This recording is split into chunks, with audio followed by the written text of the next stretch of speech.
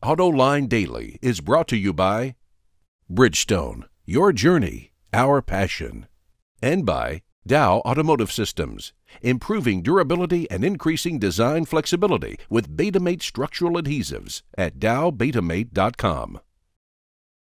Thanks for joining us for another AutoLine Daily. Coming up later in the show, we have another AutoLine Garage where we'll be talking about $500 air filters. But first, the news. Hey, who says hybrids have to be pokey cars with a milquetoast personality?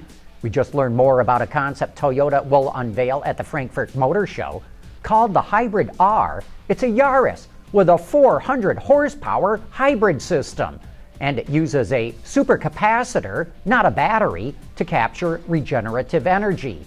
Looks like Toyota is trying to broaden the appeal of hybrids and of the Yaris.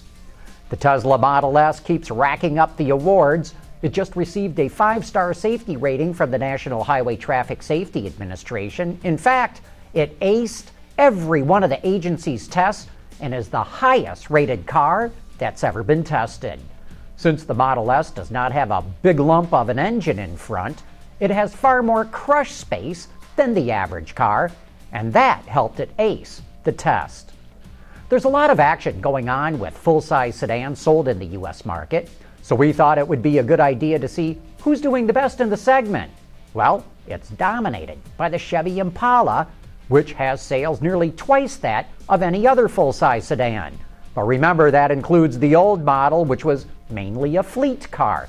Let's see where the new one settles in.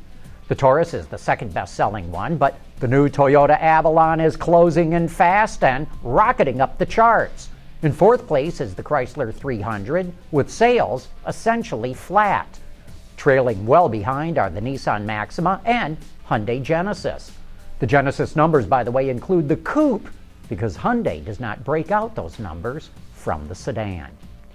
The Detroit automakers are running massive amounts of overtime and adding 3-shift operations to keep up with market demand. They're making a lot of money, but here's my AutoLine insight. There's a big danger doing it this way. When you run your equipment and line workers so hard, quality starts to slip. It becomes very difficult to do preventive maintenance, like replacing welding tips or paint booth filters and making all the little adjustments that go into making defect-free cars.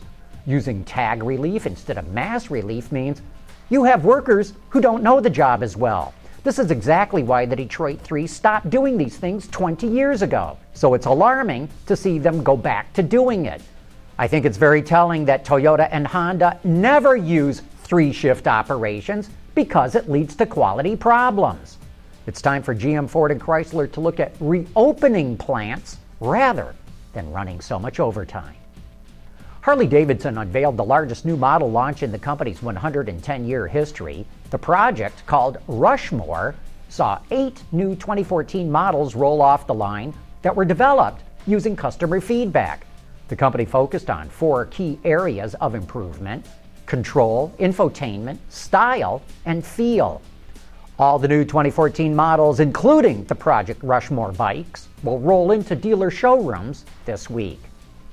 Hey, you looking for a low-cost car? In the U.S., Mitsubishi just priced its new Mirage with a 5-speed manual at $14,000, including destination charges.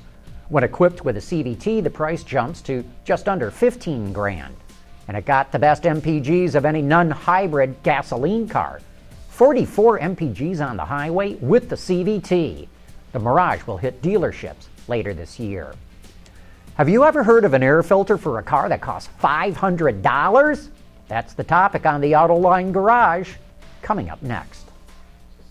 Dow Automotive Systems, driving solutions in automotive, commercial transportation, and aftermarket with innovative products like Betamate structural adhesives. Lighter, stronger, safer. DowBetamate.com.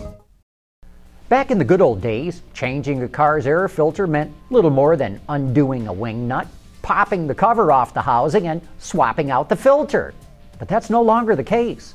Here's Sean McElroy with how newer filter designs can be real frustrating and cost a lot of money. When most of us go into a repair shop for an oil change, we expect the service technician to check things like fluid levels, bulb operation, and air filter condition, and hope for the work to be done in a timely fashion.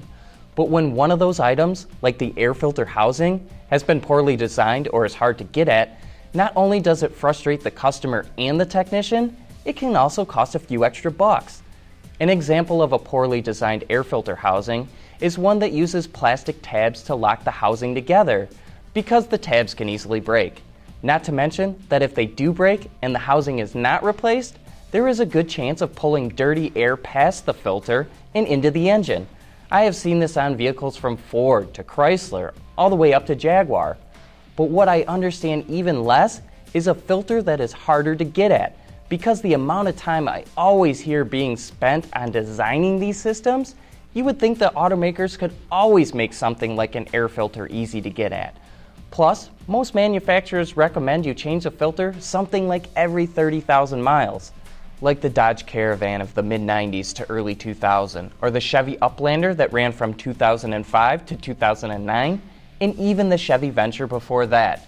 All were somewhat difficult to get at, and if you did not take your time putting the housing back together, there was a good chance that it would not be sealed properly. You know, Ford got it right on the 5.4-liter V8 that went into the F-150.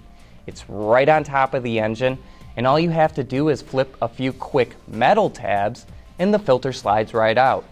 While I do understand that these examples are not going to take a ton of extra time and money, it can be very frustrating, and that could cause a customer to pass up on a future version of that vehicle or even swear off the brand altogether, because I have seen it firsthand.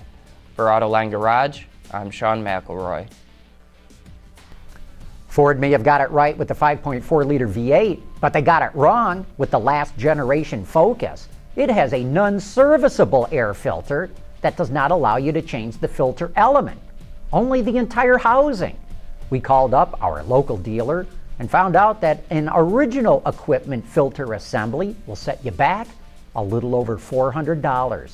And that's for a non-PZEV car. A PZEV Focus will cost $515. However, for all you non-PZEV owners, we recommend you buy an aftermarket filter. They run between $215 and $285. Just be glad that these filters only require service every 100,000 miles, so start saving up your pennies. And that wraps up today's report. Thanks for watching. We'll see you tomorrow.